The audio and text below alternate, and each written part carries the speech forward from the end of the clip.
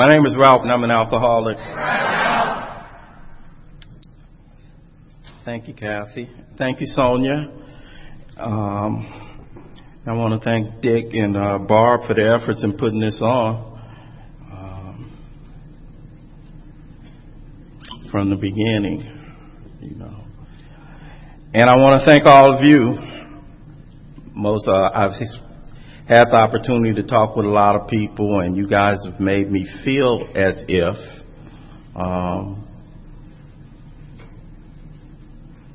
in some small measure you actually remembered a couple of things that I've had the opportunity to share up here over the past couple of years, and I'm grateful. I'm glad Kathy read steps 1, 2, and 3, 4, so I'll know what it is we're doing this morning.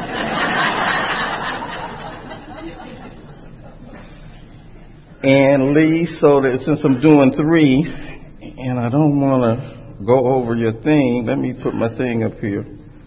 Step 1, admitted I'm powerless over alcohol in my life and become unmanageable. Thing about when you do these deals, some of the basic assumptions that I usually make at meetings, I don't always make here. And it really costs me because of, at these functions, usually I think it's a lot of people here who are really interested in their recovery, who have been doing this deal, and there are. And then I sit here with a bunch of, almost all of my AA mentors, you know, whether I see them all the time or not, you know, when I'm in the presence of them, it really brings out one of my chief character defects, you know, and so, I see Tom and Sandy in the house, and my girl Mari here, and Linda, and Mr. P. Then there's a guy sitting here in the front. Forget his name.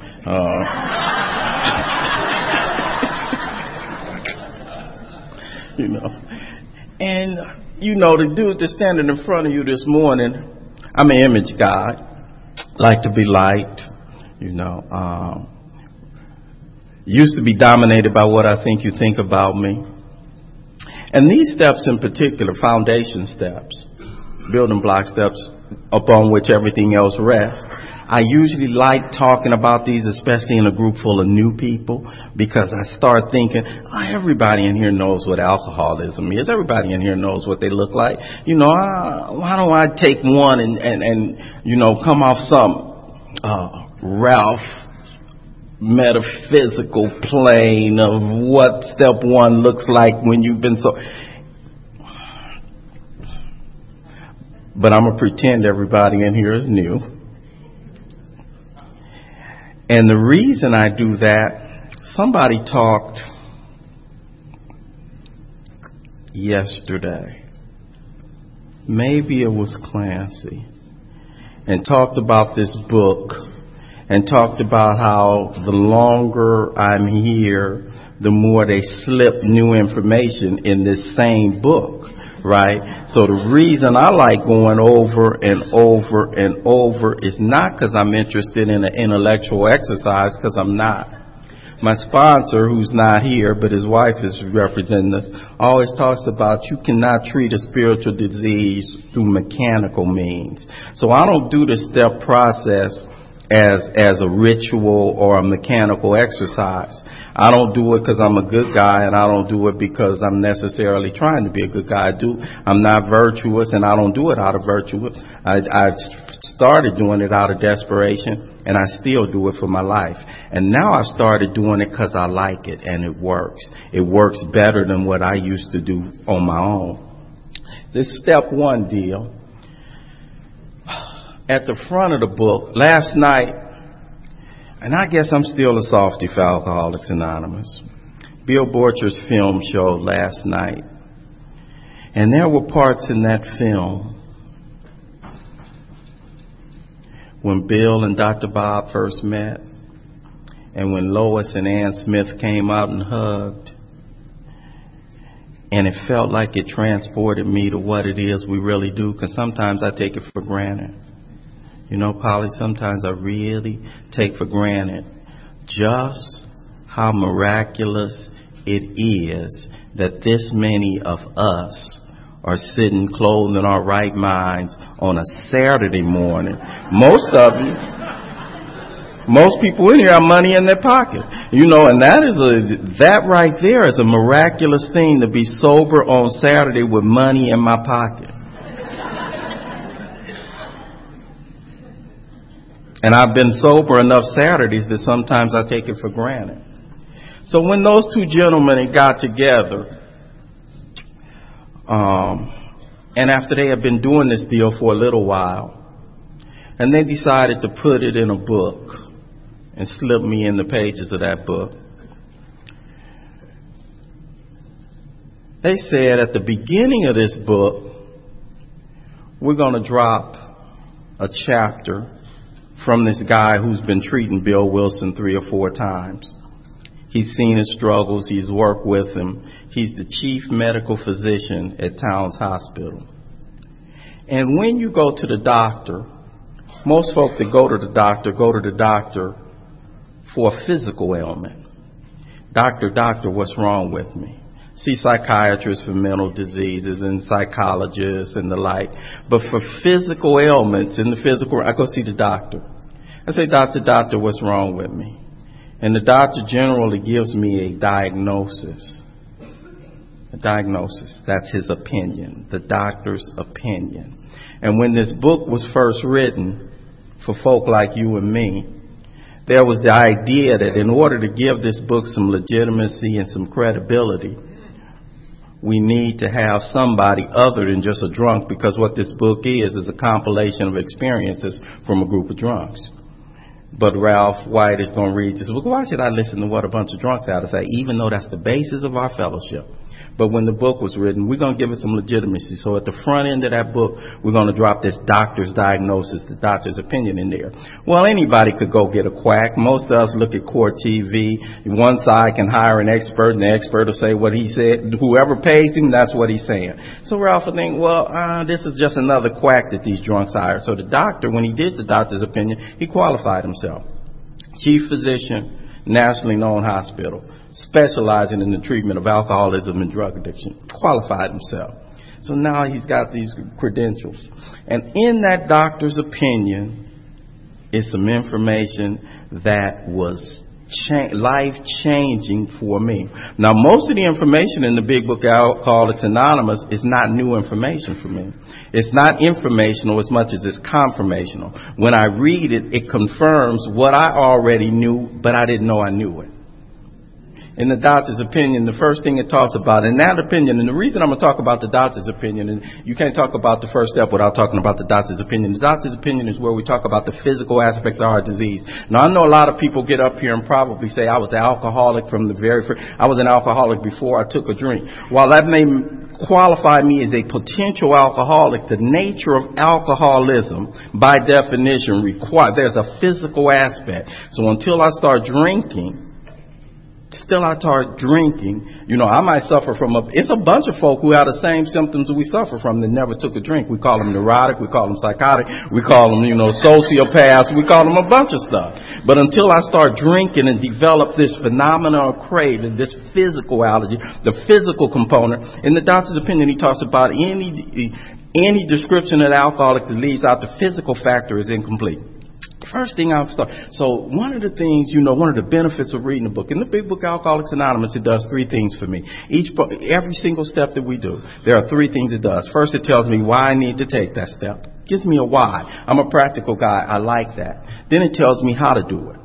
Precisely. How to apply this step to my life and my experience. And then it does this last thing for me. It's the thing I love the most at each one of the steps. Tells me the results I'll get if I apply this step to my life. We call them promises, and there are promises at the back of every one of the steps.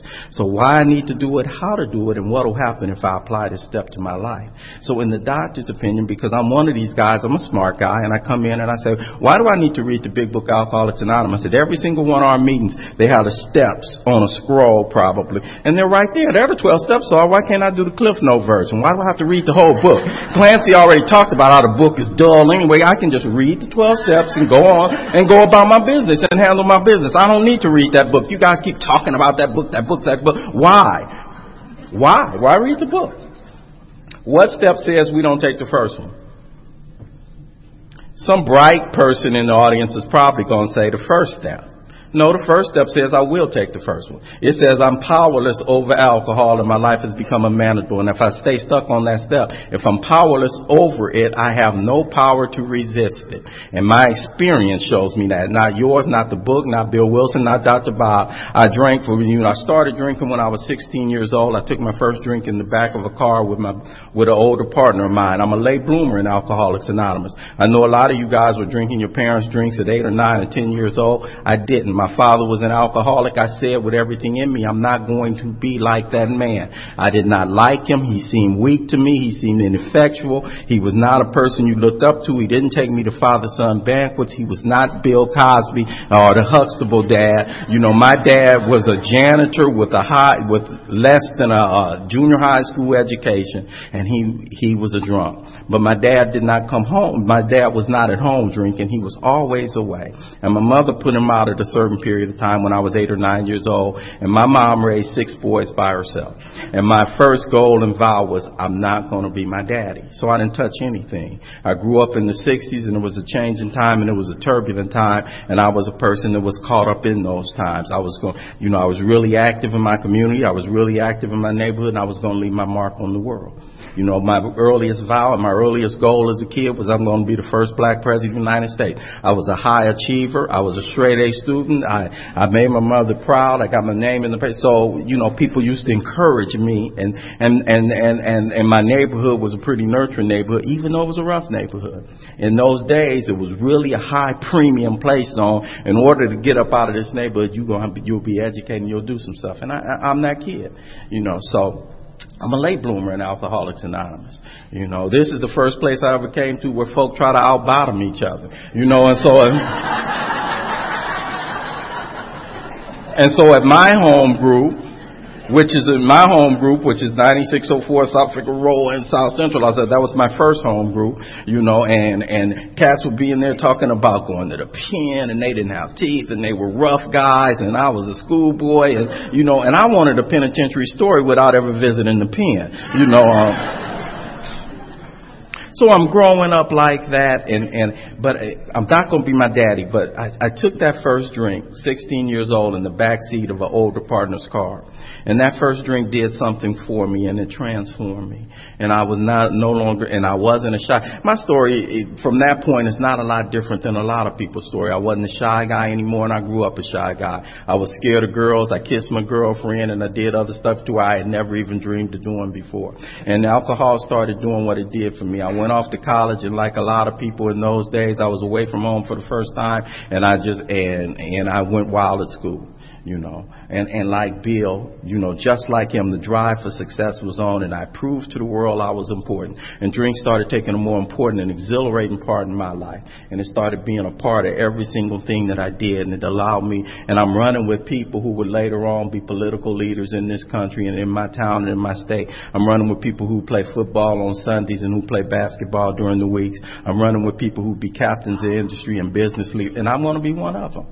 I'm be one of them. That's why when Sonia sang that song, Bill and his story would always talk about, from this alloy of drink and speculation, from this combination of his drinking and his thinking, he would later forge a weapon that would turn on him like a boomerang, cut him to ribbons. And I always say that's not how I talk, and Sonia sang the song that my mother used to say that if Bill talked about a boomerang, trouble always starts out like fun. And I'm at this major university, and I'm rolling with people, you couldn't have told me alcohol would take me on the journey that it took me on. And eventually it did. And eventually I started spending all my money every 2 weeks, whole paycheck. My wife used to look at me and say, Ralph, how come you can't make it home with a dime out of your paycheck?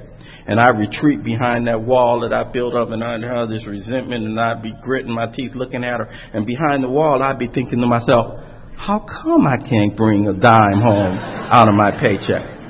And I encounter the doctor's opinion.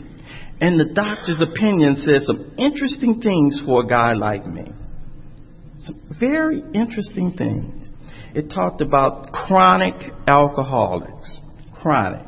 marked by repeated or frequent occurrence. Chronic diseases as opposed to acute diseases. The measles, the mumps, chickenpox, those are acute. You get them, you get treated for them, you have them, you get over them, done with it.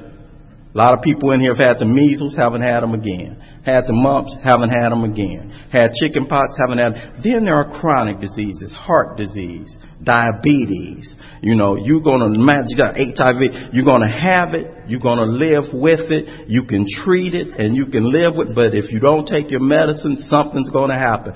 Be with you for the alcoholism is a chronic disease. Is a chronic disease. Will be if you get it.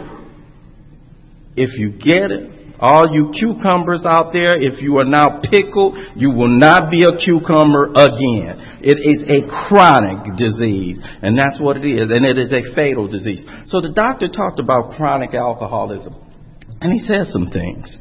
He said some things about the physical nature of this disease. And I started out by saying, which step says we just do not take the first one? And that's why it's so critical and so vital to read the big book, Alcoholics Anonymous. In the doctor's opinion, he talked about, Ralph, I got an answer for you why you cannot make it home with a whole paycheck. And he talked about, the doctor theorized. See, the doctor had a theory because he doesn't suffer from this. His theory was confirmed by my experience. Ain't a theory for Ralph. The doctor theorized that there's something physically different about a guy like me. And he said this physical difference, he called it an allergy. Well, that threw me and that baffled me. Early in life, I had an allergy to strawberries, like strawberries. I would eat them, I'd break out in rashes, and they'd be all on my arms. I wouldn't eat strawberries. I don't like rashes. I like strawberries, but I don't like rashes more than I like strawberries. And so I would not eat strawberries for anything in the world because I had an allergy to them. Some of you have an allergy to certain things, shellfish, whatever it is. Guaranteed you don't go looking for them and seeking them out. You know, so when the doctor, in his opinion, talked about I had an allergy to alcoholism, didn't understand that because I do not run from alcohol. If I start drinking, matter of fact, you know, it's on and it will not stop. But he said something else. He said this allergy, he called it the manifestation of this allergy. The way that this allergy shows up, Ralph, you know, what's an allergy anyway? Had to back up because I didn't know. In Alcoholics Anonymous, I had to change some of my definitions.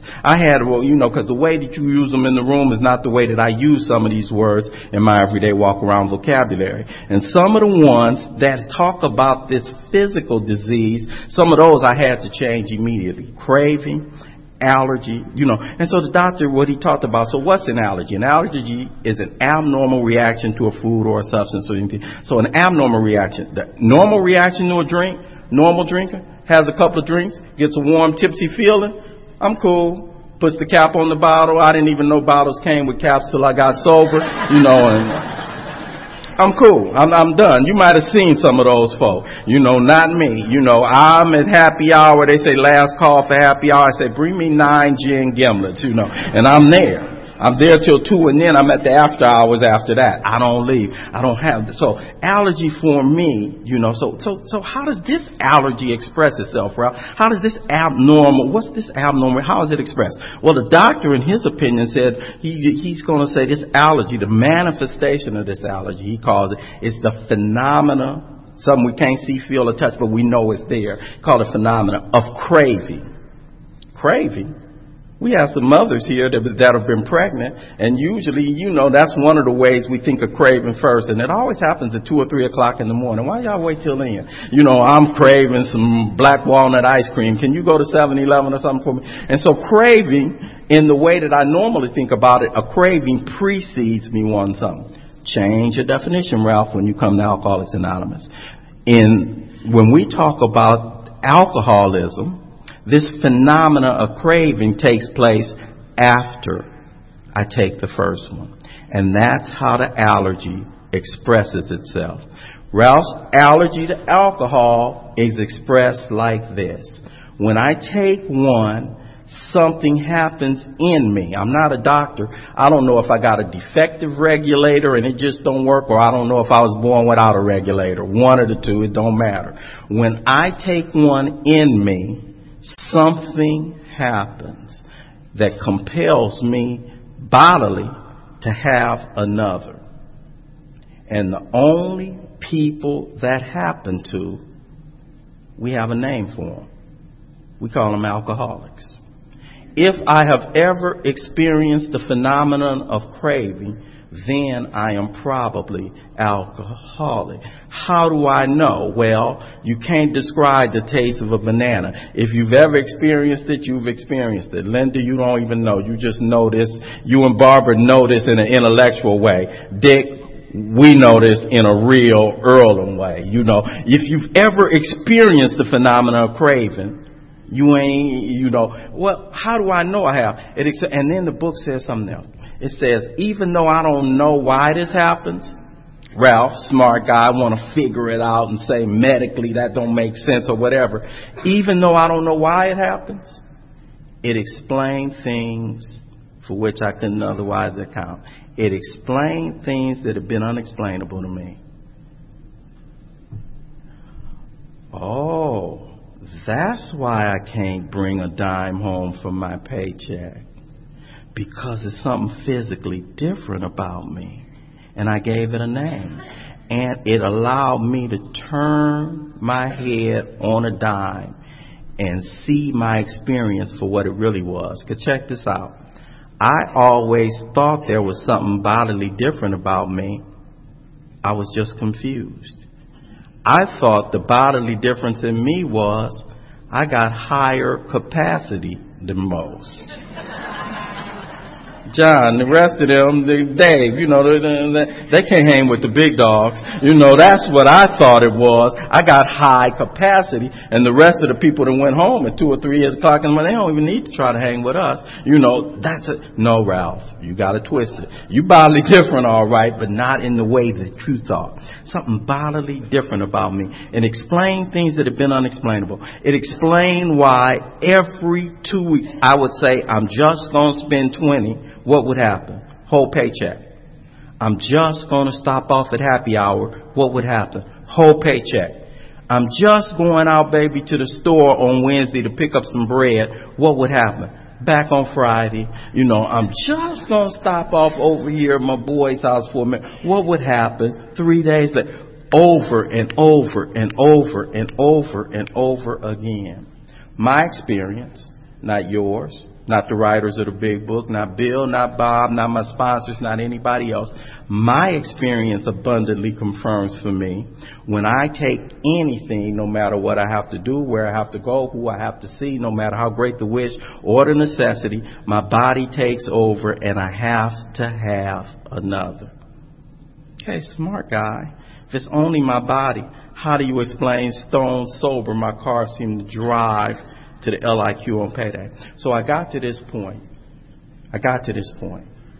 where my life was in shambles. I'm out of school and I'm working and we get up to about 1986, which is when I met you guys. Life on the line. Life on the line. I'm at the point where I'm drinking the stuff. I'm thinking about where drinking is taking me. No more fun in it.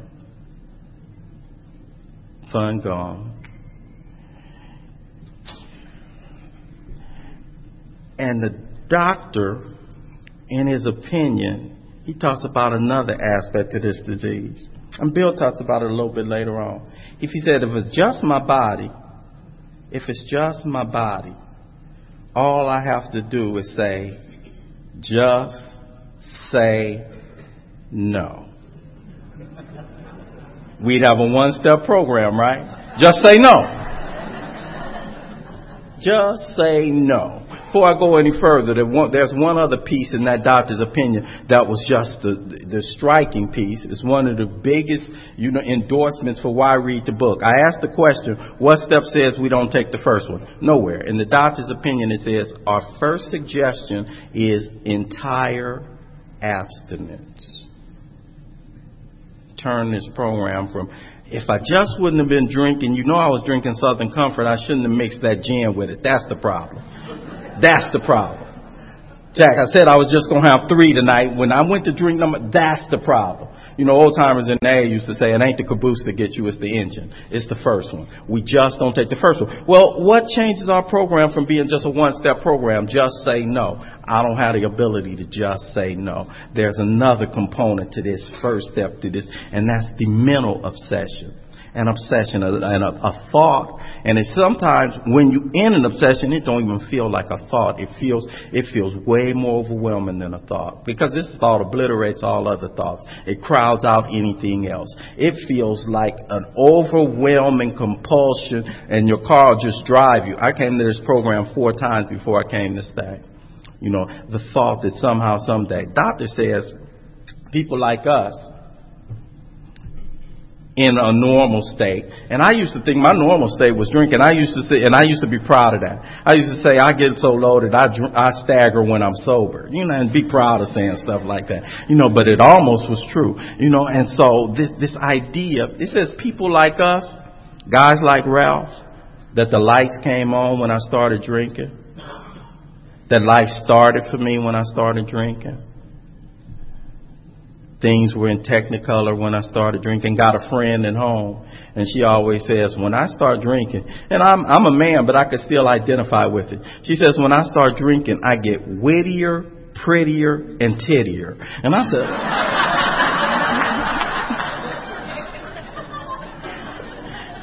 I identify with that.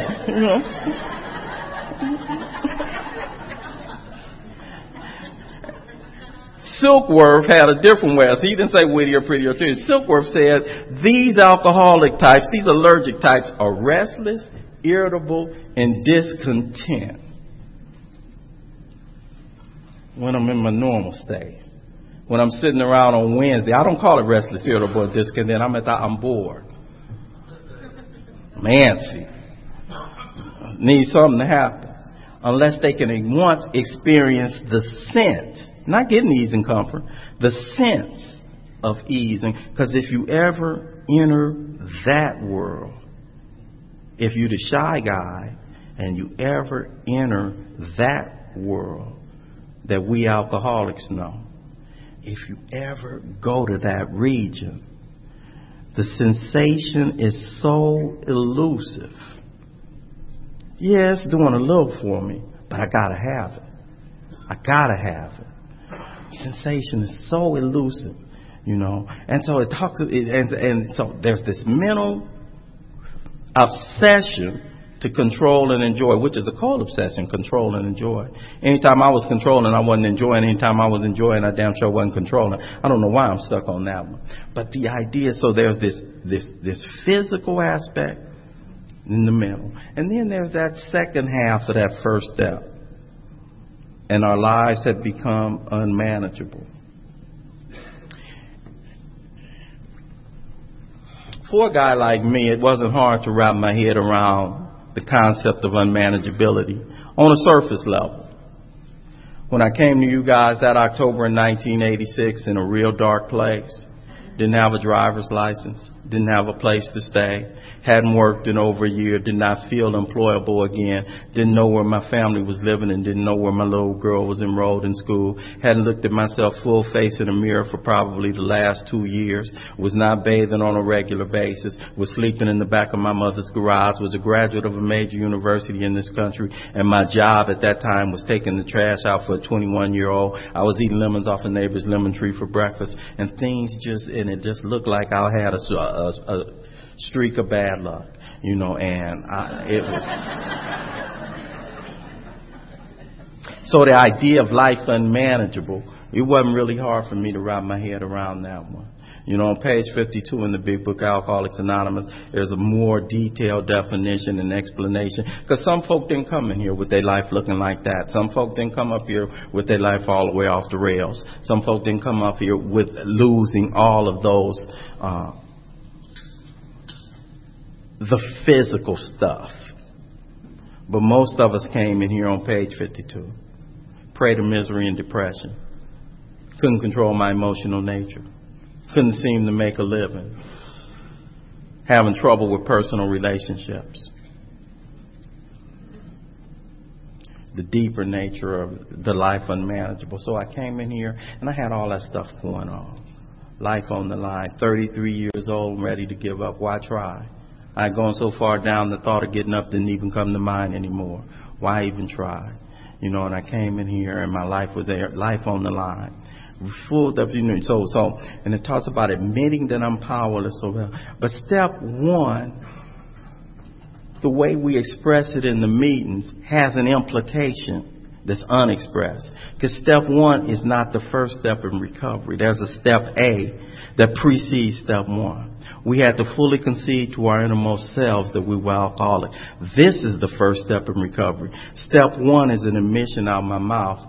Step A is a concession that precedes the admission. I told you I came in here 4 times before I came to stay. And I did the admission 3 times. And I did the admission because I like talking. And you got to say you're an alcoholic in order to share the meeting. You got to say you're alcoholic to share the meeting. So I said I'm alcoholic. But I hadn't conceded to my innermost self. I hadn't made that concession. We call it surrender. Surrender at death. And I had not done that one. And if you aren't, and the thing for me, I don't really trip off the surrender because alcohol will surrender you. You know, there's one element, there's one thing I have to bring to the table that nobody else can bring. If there's anybody in here that's new or that's struggling, there's one thing I have to bring to the party.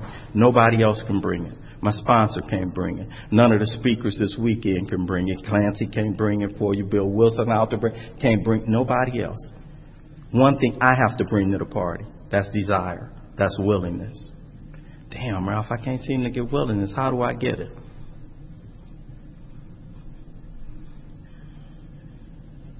I don't know but one way to get it. And I don't know a nice way to say it. I just say it, a well-whooped ass.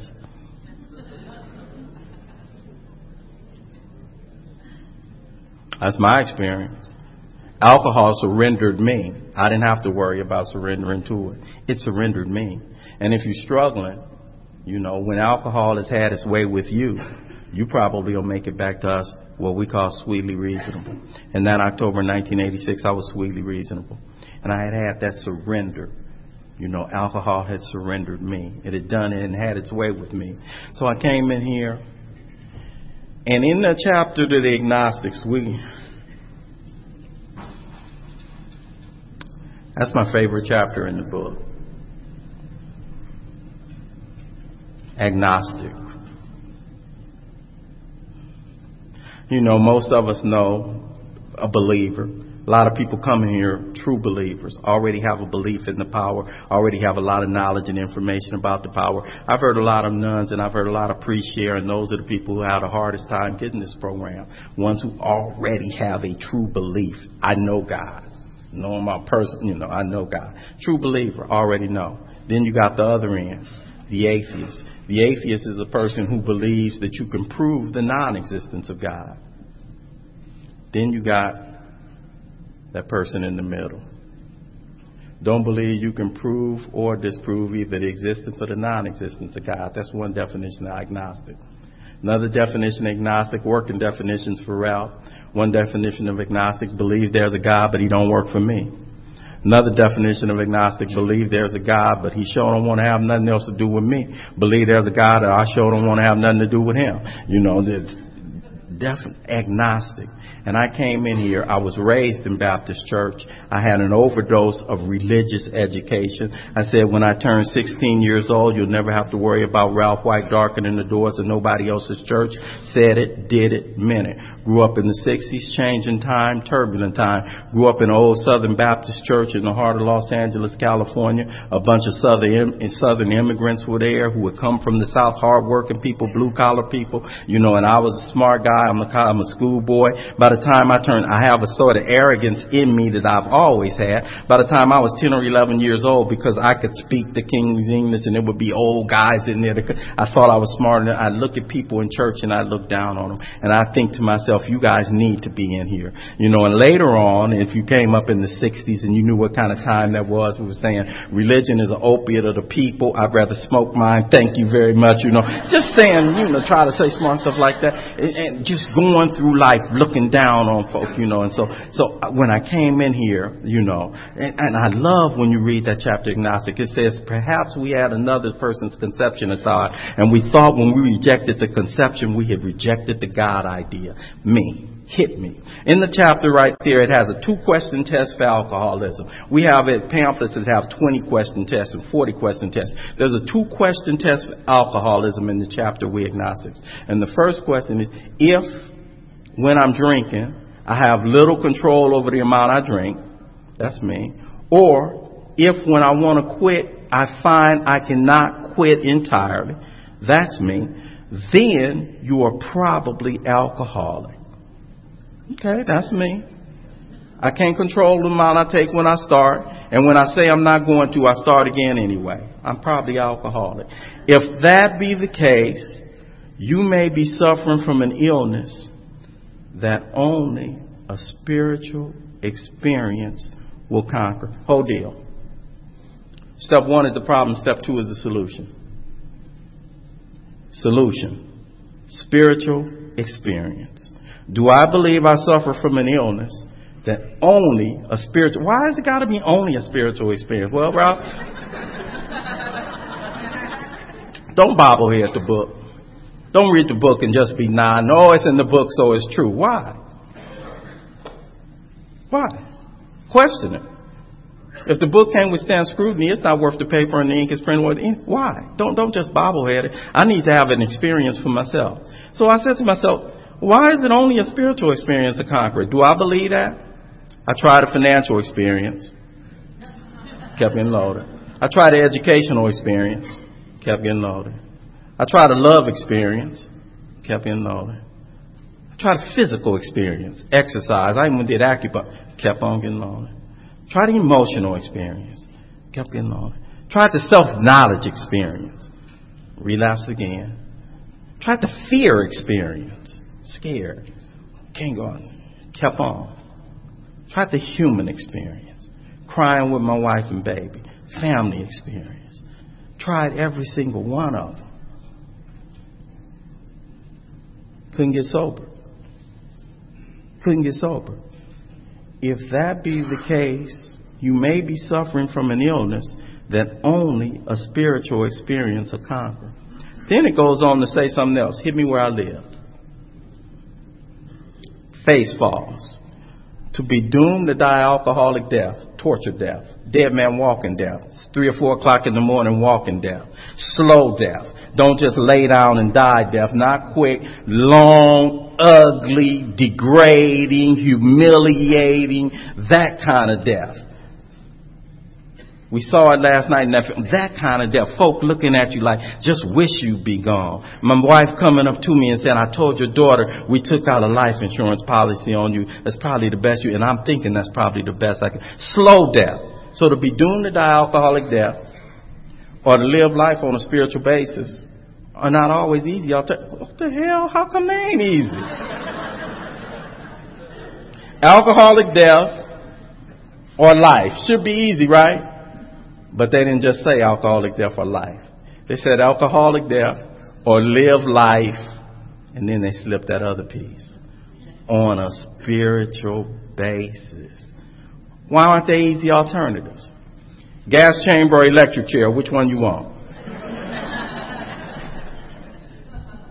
Castor oil, cod liver oil, which one you want? Go get a switch or the belt, which one you want? Why aren't they easy alternatives? When they're not easy alternatives, it's either because A, the alternatives look exactly the same, or B, the alternatives look equally unappealing. Alcoholic death and spiritual life looked equally unappealing to me. Why? Because I don't know what the spiritual life looked like, and I think I do. I'm handicapped by prejudice. I'm handicapped by obstacle. So that's the deal. That's the whole deal. That's the whole purpose of me doing this for the rest of this process, the rest of this time. I'm looking for the spiritual experience. I'm not looking for information about this power. I'm not looking for, more information and trying to get informed and knowledgeable about the power. I need relationship. I need experience with. Experience implies relationship. Relationship. Yeah, John knows Kathy. That's not enough. He in relationship with. He's having an experience with. It's having an experience. It implies relationship. So this whole second step deal. If you're sitting in here right now and you think, I'm just trying to learn more about that, but don't trip off that. God don't make too hard of terms with those who seek Him. A lot of times people be making it seem big and it seems hard and it seems beyond. Okay, Ralph, I just can't wrap my head around this God idea. Everybody else is sitting in the room and they seem like they're getting it. Do I now believe or am I even willing to believe? Well, no, I don't think I'm willing to believe. Okay, that there is a power greater than myself. Why would I be willing to believe there's a power greater than me? Because I already knew there was. We called it alcohol. I needed a power bigger than it. I needed a power bigger than it. I need a power bigger than it. And so the only reason I put my feet on this path that has really been going somewhere for these past years, the only reason I did it out of desperation, I got to that point, the negative second step, I always call it. I had already come to believe. We talk about coming to believe in a power greater than ourselves, but I had done that negative second step. I had come to believe in the hopelessness and futility of life as I have been living it. I had come to believe that I was going nowhere fast. I had come to believe that I wasn't going nowhere. I was going to keep not going nowhere, and that was it for me. I had come to believe that life was the way it was, and that's it, that's all. I got presented with something different. And I was ripe and I was fertile. When desperation meets opportunity, a window of grace opens up and you better jump. Sliver of grace opens up and I jump through the window. A few times that window would open up and I didn't jump. And the next day, because I got a forgetter that you will not believe. That next day, if I didn't jump through the window, I sucked on a youngster's pistol one time. And then, and the very next day, got out of that jam, and I'm talking to my brother, and I'm thinking to myself, he wasn't really going to pull the trigger, no way. He was just playing. You know what? I'm back into what it is I'm doing. But that October in 1986, I jumped. I jumped through the window. See, grace is always there. I'm not one that people talk. I hear people talk about we the chosen few. I don't know. And this whole God concept, I'm going to jump around for a minute. This whole God concept, the second step is about this, a relationship with a power. And the thing about this relationship is I don't have a concept of a power. Most people don't. Most people are not born in the world with a concept of God. Most people don't come in the world with a concept of God. How could we? That concept is formed from other folk. I inherit it from my family. I inherit it from my community. I either get it from my schooling. I might get it because I go out searching myself. But even if I go search through various religions, there's somebody in here who tells me how it's supposed to look. This is how it looks. Whatever deity it is or whatever worship it, this is how we do it. And this is how you'll do it too. So most folk don't come with a formed concept of a power. Well, why do I need a concept of a power anyway? Well, I don't need a concept of Lee.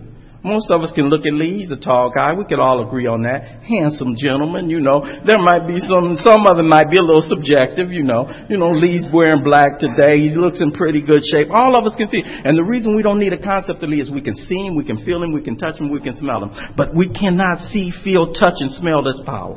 So all of us have these different ideas. So somebody presents us. And one of the things that I had to do on this journey, this looking for the spiritual experience that I need, it's my medicine.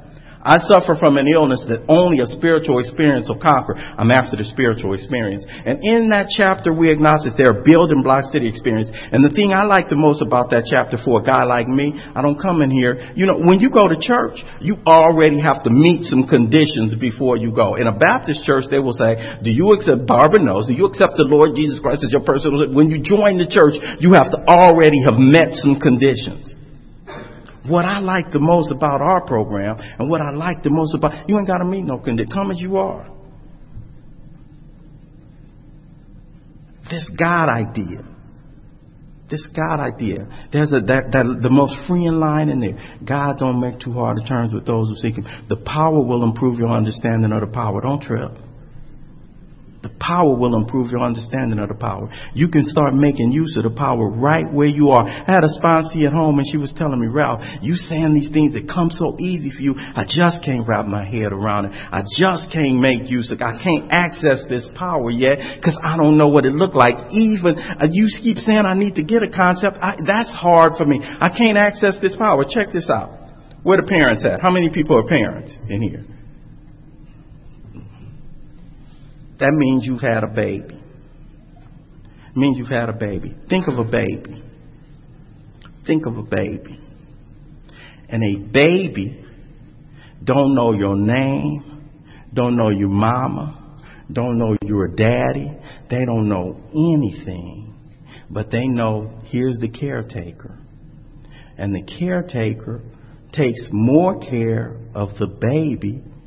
When the baby knows the caretaker, that's when you take the most care of the baby, right? I see God in the same way. I ain't got to know his name for him to take care of me. I just got to know. I ain't got to know his name yet. I don't have to. In fact, the more I call him by name, seems like the more I'm walking away from him then. Be a baby. Don't worry about that. I don't need to know his name in order to access the power. I don't need to have a full concept of what daddy is. A baby don't have a full concept of what daddy is or what mom is. But mom and daddy know that. They know this the baby. Don't trip off that if you knew on this spiritual path and you knew at this thing trying to get this concept of God. And so I started getting this concept of God by working with what he ain't. I work backwards. In the chapter We Agnostic, it talks about why it makes more sense to believe than not to believe. I'm that kind of guy. I'm that kind of guy. Don't just come to me and tell me in the afterlife, you don't miss me. Don't just come to me and tell me, oh, you need to do this out of virtue. Do you miss me again? Oh, don't tell me. But in that chapter, it talks about why it makes more sense to believe than not to believe. And some common sense arguments for a guy like me. I'm having problems with this whole God idea. But I came in the room like this. This is why we do it together. This is why we do it together. I bet you everybody in here believes that there is electricity on in this room right now, right? Why we believe it? Because we see the lights. Who sees the electricity? Nobody. But everybody believes the electricity is on, right? Because we see the lights. We don't see the electricity. We see the results. Who don't believe there's a God going, that there's a God that's doing what it is that he do? I don't know if I do. I can't see. How many people in here are sober right now? That are lights. See the results.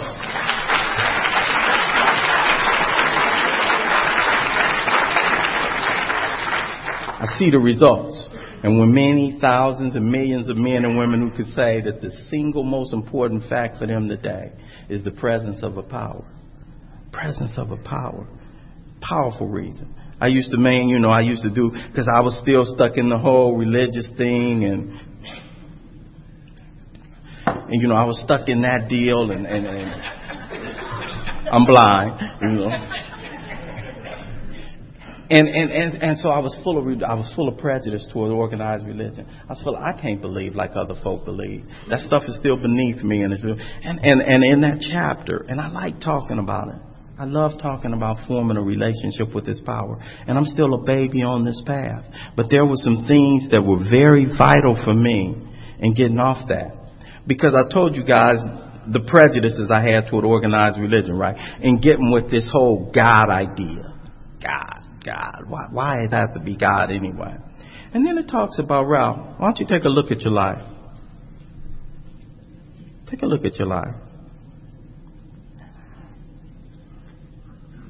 I had a mom that raised these 6 boys by herself, like I told you. We were the first out of 6 of us. My older brother, he was really crazy, and he went off and he left home early. Then there was me, my brother Ron, and my brother Reggie. And we were the first 3 kids off my block to go to college. Everybody knew the White boys. My last name is White. Everybody knew.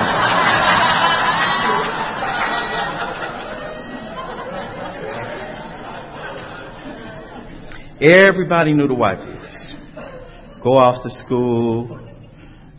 My mother goes back to school herself, and she had been a domestic, and she had taken clothes in that she did for other folk, and she had had 2 jobs, and my mom went back to high school because she didn't have a high school education. She went to college, and the year that my younger brother graduated, Ron, my mother and him graduated from college the same year, and then some years later, we were in San Francisco. My brother Ron was graduating from law school when the young, and so it was this high achieving and pride and accomplishment and family and all that. And my mom was like, my mom was always a matriarch, big in the neighborhood, church lady.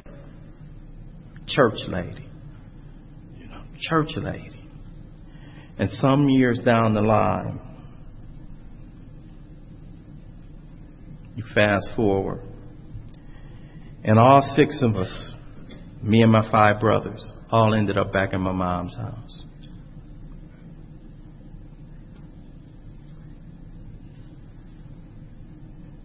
And we damn near killed her. And I know in those times, she had to be wondering what happened. Linda was sharing on the panel yesterday about wanting to shake her fist at God about 3. And my mom thought she had escaped scot-free, and her boys went crazy when they were grown. And she went to church. And she stayed in a prayer circle. When we do the story, when they were doing the story about Bill Wilson calling the directory and calling all the ministers, and he got to Walter Thompson, got put with Henrietta Seiberling. And that story reminds me of my mom. Because Henrietta Seiberling and Ann Smith were kind of like in a prayer circle, and my mom had a prayer circle.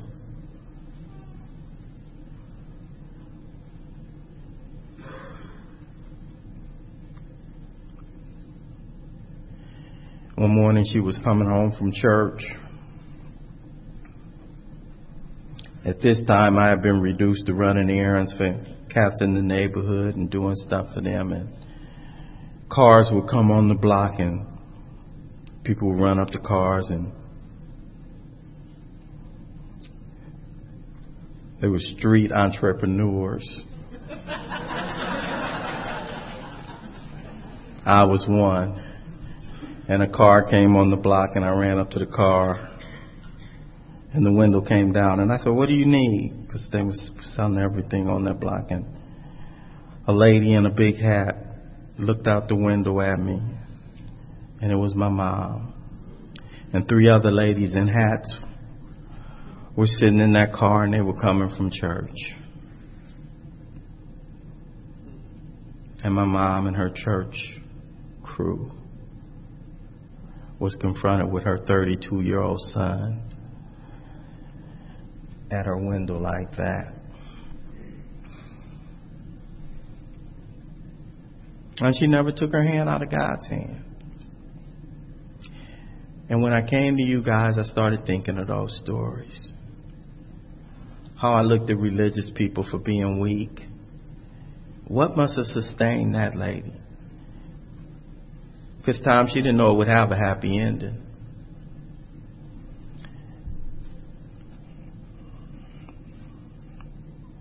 She didn't know that one day her son would be standing here talking to you guys about how this power has transformed his life.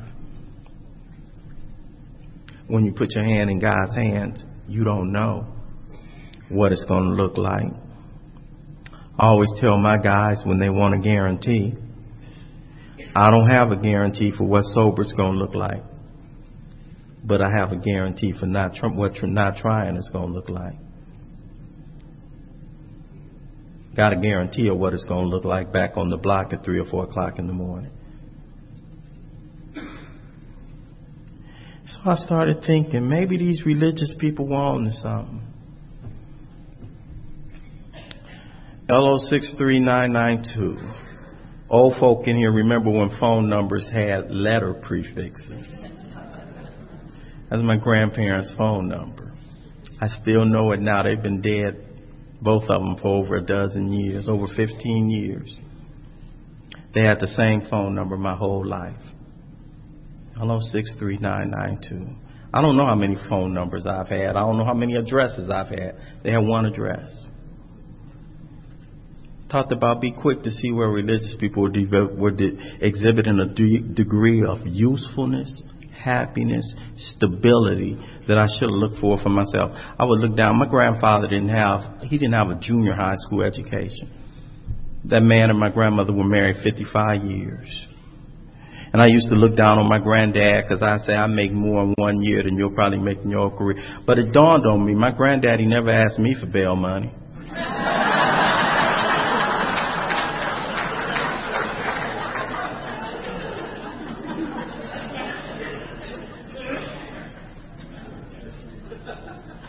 Be quick to see where religious people are right. So I got on that journey, man, and it's the journey I'm still on. That quest for spiritual relationship with a power. Relationship. And the thing about being on this path for so long, and I'm still a baby, is you develop a track record of your own. And I have a long track record now. I answer prayer, but I didn't know it when I was getting on that front end of this relationship with power, this concept of power. You know, deep down in every man, woman, and child is the fundamental idea. And I didn't know what that meant, but I've been developing because I've been uncovering what's been blocking me from the power all this time. Because the power has been there. I haven't been able to access it. Grace flows. God is God, period. Grace flows. It's the receiver that's blocked. Grace is always flowing. The Indian, it's the receiver that's blocked. It's the receiver. So I uncover the stuff that's blocking me from this flow, from this influx of power, you know. And so I embark on that, and I've been really stuck on one thing: either God is everything or He is nothing. What was our choice to be? Isn't that a strange sentence? What was our choice to be? That's why I love when Clancy said that it changes in the book every year. I used to read that. God is everything or He is nothing. He either is or He isn't. What was our choice to be? I remember thinking for years, well, even if it seems like I think He's not, well, if God is, He is. What do you mean? What was my choice to be? Baffled. He's either everything or He's nothing. I say something to myself all the time. What you do speak so loud, I can't hear what you say. What you do speak so loud, I can't hear what you say. I stand up here all the time. I get the chance to go out and I get the chance to talk. And I get the chance to talk about God is everything. And then what I do speak so loud, I can't hear what you say because I get backed up against something. And I get backed up against my life. Decisions based on self that later put me in position, because my life is mine. I live, and when you get on this spiritual path, this whole deal, what does spiritual experience look like anyway? Well, what ain't? What ain't? A lot of times people be thinking, I got to do it right. I got to do it perfect. You know, either I don't want to get on spiritual path because I don't like what that path looks like. It's dull. It's ordinary. It's bland. It's no sex. It's no fun. It's no sex the way I like it anyway. And all that is, you know, that's what spiritual is. Who said it? That's why there's a part in the appendix that talks about contempt prior to investigation. Spiritual life for you is my own. And the rest of the people, the rest of the weekend will be talking about what this road really looks like for you. Dave and I were talking like it's personalized and it's customized for me. But anyway, that whole what is the spiritual thing in, don't trip off that. Do stuff, live, make decisions. Two things are going to happen: lessons and blessings. Lessons and blessings. That's all that takes place. Lessons and blessings. You know. Most of the time simultaneous. So for this guy, the spiritual life is not floaty. For this guy, the spiritual life is not making mistakes. For me, the spiritual life and the spiritual path sometimes is halting and it's stumbling and it's staggering, but it's moving forward. It's keeping it moving. And it's always about, okay, God, show me your face. It's always about, I'm looking for this experience. And it's always about, Ralph, what is that saying for you? What is that saying about your concept? myself, because I'm sitting up here thinking that God is either everything or He is nothing. And it came clear to me what that's about. I've had some valleys, and I'm tired of talking about the valleys I've been going through, because now I'm going to other places. But I like talking about them because they are so educational for me, and they are so valuable for me, and somebody else goes through them. And don't miss the value of the lesson, because you won't see the lesson when you're in the classroom. But when you get on the other side, you'll be able to see it for what it is. And so one of the things I found is when my money was gone, when I didn't have anything, marriage gone, money gone, stuff gone, and I had a sponsor that talks about, Ralph, God is everything and He is nothing. I believe in God, but sometimes it feels like God don't believe in me. Sometimes it feels like God ain't everything to me. He got a lot of kids on his caseload, and He just got me put on the back burner. Why is it that I go 2 or 3 years without a job? Why is it that I go and this romance thing is gone, and I've been 2 or 3 years without it, and I've been like, but the deal about it is, I have not slept under the stars. I have not missed a meal. I have not gone a day without laughing. I travel all over the world. God has been carrying and taking care of His boy, and I am so grateful to know that. But I see stuff twisted because I'm selfish and self-centered. So I'm thinking I know what's right for me. We're going to talk about it. And so going into that deal, either God is everything or He's nothing. Why? Why is that? Because if He ain't everything, He's me. Definition of God. What's less than every? I'm less than everything. God either is or He isn't. What was my choice to be? You know why that's the choice? Because when He ain't everything, when He's over here, He's cool when I'm at meetings. God is okay when He's directing my sober life. But right now, I haven't had a job, man, and I don't feel like getting up some mornings because it's crushing me. Now my marriage is falling, and I got with somebody, they don't want me. All I think about is them. And all of a sudden I realize, and I don't want to go nowhere, and I don't want to do nothing. I don't want to take calls from sponsees. This ain't the right call. I only want one call to come through. I don't want to answer texts. I don't want to go nowhere. I'm the only one, right? And all of a sudden, when life starts feeling that heavy on a guy named Ralph, guess what? Why God doing this to me? Ain't no God. God is either everything or He is nothing. It ain't the question that God is gone. For me, He is. For me, He feels like He is. When He ain't everything, when God is not in, and the everything don't mean, job is coming next. No, it means job or no job. He got me. It means girl or no girl. He got me. It means kids acting right or not He got me. When I live in my life and not in my head, I'm all right, but I live in my head most of the time. In my life, I'm usually all right. In my life, I walk hand in hand with my power. But most of the time, I live in my head. Secret. Because it's hard to do this God thing all the time. Tell you something I learned from myself. It's a whole lot easier when I'm with you. Because my solution to loneliness? Isolate.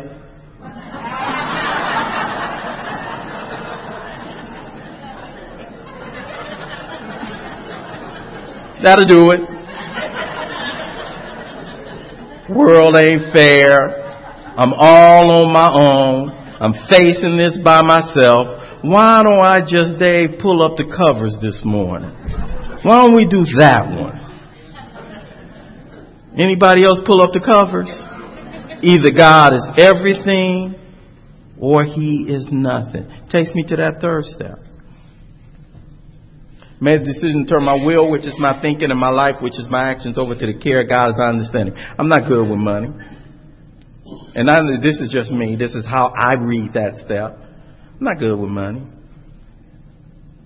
Clancy good with money. Clancy, a money manager, say, Clancy, would you grow my money for me? I'm going to give you my money. So I give Clancy my money. He's a money manager, right? He invests in the rest of it. Whose money is it? Whose money is it? Whose? It's my money. Somebody said God. God don't need money. Somebody said God. What God need money for? Anyway, that's side issue. Somebody said God. See, people get carried away when we do these things and take it to a whole nother plane. Oh, it's God's money. No. That's my money, damn it. You still got an alcoholic up here talking while you playing. God's money. No, that's my money. So Clancy is a money manager. I give it to Clancy, but it's my money, but it's in Clancy's care. It's in his care because he do better with it than I do. He do better with it than I do. When you got your kids and they're your babies, they in your care, but their life is whose? It's theirs. It ain't yours. You care for them. You take care of them. You do better for them than they do for themselves because they're babies. They're infants. They can't do it. And the older they get, the more you let them stretch out on their own. But basically, it's their life. I'm directing and because I know better for them than they know for themselves. And the older they get, okay. And that's the same on this path too. So this third step deal, made a decision to serve my will, which is my thinking and my life, which is my actions over the care of God's done. So the first requirement for that, I had to be convinced that my life run on my will cannot be a success. What would convince me of that? Look at the record. Look at the record. If your life run on your will is successful, keep running it. Don't do the third. Second step is the solution. 3 through 12, the 10-step program of action to effectualize that solution. Because I don't consummate the second step in step 2. Step 2 said, came to believe the power greater than ourselves could restore us to sanity. At the end of step 9, it'll say, for by now, sanity has returned.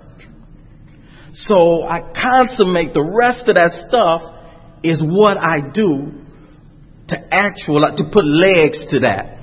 The second step came to believe. And there's some actions I take because this is a program of action. This ain't a program of thinking. This ain't a program of talking. It's a program of action. And don't think you can that I attack this deal. And that's why in the second step, this ain't an intellectual. This is not an intellectual exercise. This is not a thinking about God. This is not a meditation on God. This is not what that deal is about at all. Disease centers in my thinking, recovery centers in my feet. Don't try to do the disease with your head. That's where it is. I'm going to treat it with it. Recovery centers in my feet. It's what I do. It's what I do. So I get to that third step. I made a decision to turn my will, which is my thinking, my life, which is my actions, over to the care of God. And I got scared. And if you think about that step, you should get scared. Well, what if God wants me to be something I don't want to be? What if he puts me in a white polyester suit preaching on a street corner? I had a friend say that would be better than what you were doing when you came up in here. Why you tripping? Got a point, But God ain't going to make me be not me. God is not going to, build them. They talked about having 9 kids. I guarantee you they didn't want all 9 kids to be the same. I want each one to be themselves. I have my daughters, Rain and River. My oldest daughter, I was going in her piggy bank when she was 2 years old. Share that in my story all the time. What month are we in now? December? In September, in the beginning of October, my daughter, my oldest daughter, got sworn in, and she's practicing law in the county of Los Angeles right now, and that's Rain. And Rain wanted to be a lawyer. River, my 16-year-old, she's at a performing arts high school, and we go all over. I'm just a taxi everywhere. We're doing performances. She wants to be an actress.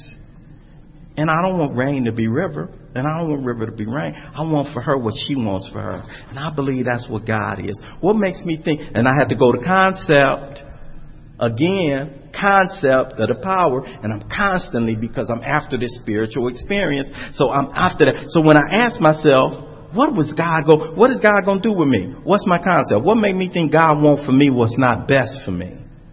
Oh, let me back up. My concept of God is he wants for me what's best for me. What's best for me. And he wants what's best for Ralph. He doesn't want Ralph to be Sandy. He doesn't want Ralph to be Clinton. I might want to be, and I might want to be him as a matter. You know the difference between God and me? God ain't never woke up and thought he was Ralph.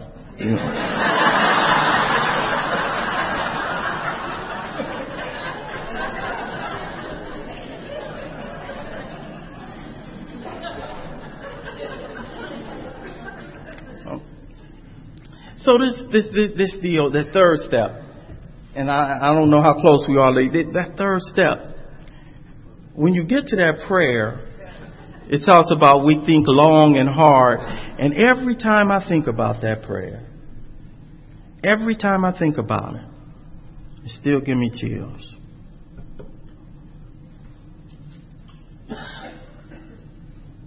God, I offer myself to thee. I first took that prayer with a group of people on my knees. And I did it with a group. And I had a little less than a year of sobriety. And Maury, if I come to you with that less than a year of sobriety and say, Maury, I offer myself to you, you would have said, okay, that's a nice thought, but keep it moving, dude. You know, I was not a vision for you. You know, didn't have much to offer. 18 months without a job. Really enthusiastic about this program, on fire. Fire for recovery. Pretty much it. But when I do that third step prayer, I don't care what condition you're in. God, I offer myself to thee. And he'll take me. He don't say keep it moving. He don't say you're not ready. He don't say you don't know enough. He don't say you need to quit that lying before you come to me. He don't say you need to quit that chasing before you come to me. He don't say you need to cut out the lust you're doing before you come to me. He don't say none of that. Don't wait to get right to come. God, I offer myself to do with me and to build with me as you do something with me. The humility that it takes for a guy like me. Do something with this piece of man. Just amazes me. It amazes me where my life has gone. And I'm not amazed so much at me because I've had ups and downs and stuff come and stuff go. But I'm amazed at the power of the power. The transformational power of this power. To do what it does over and over and over and over and over and over again. And he ain't tired and he don't discriminate. He's still doing it. I offer myself to build with me and to do with me. Relieve me of the bondage of self. All I think about is me. My wife drank at 12 years. Oh, she drank on me. No, she didn't. She drinking. Why they doing this to me? I ain't doing nothing to me. That's their business. Everything is from the prism of how it affects Ralph. The longer you hear, the more you realize what this thing is really about. It's about freedom. Freedom from the bondage of self. If you're sitting in here right now and you think it's just about relief, that's okay. Relief is okay. But what we really have is freedom. Freedom. And if you want to taste freedom from the bondage of all the stuff I'm wrapped up in, the freedom from me, I'm just sick of me and me being on me. Listen to the rest of these people the rest of the weekend. There are some amazing presenters that are going to come up here. And the thing that I like the most about them is they're not just communicators. They live it. They live it. Demonstrations. That's what I need to see. Demonstrations. Build with me and do with me as you will. Relieve me of the bondage. Better take away my difficulties. Not that they're inconvenient for me, though I would like them to be gone. They hurt. I don't like them. But victory over them, God sent me to tell you. He sent me with a message, and he gave me the message through what I perceived as my difficulties. The things I see as problems in my life are God's opportunities for me to grow. I'm here to tell you can grow in the valley. I'm here to tell you can grow through any adversity. I'm here to tell you can laugh in the face of anything that's going on. I'm here to tell you not only can you live, you can survive and you can prosper. You can prosper if they take your house. You can prosper if you lose a marriage. You can prosper if you lose all your money. You can still stand up, and God is not through. And he got him. And I'm glad that sometimes I just think to myself that some of the stuff I get visited with, he thinks enough of me. I might be lying to myself, but he thinks enough of me. He thinks enough of his boy, you know. And so,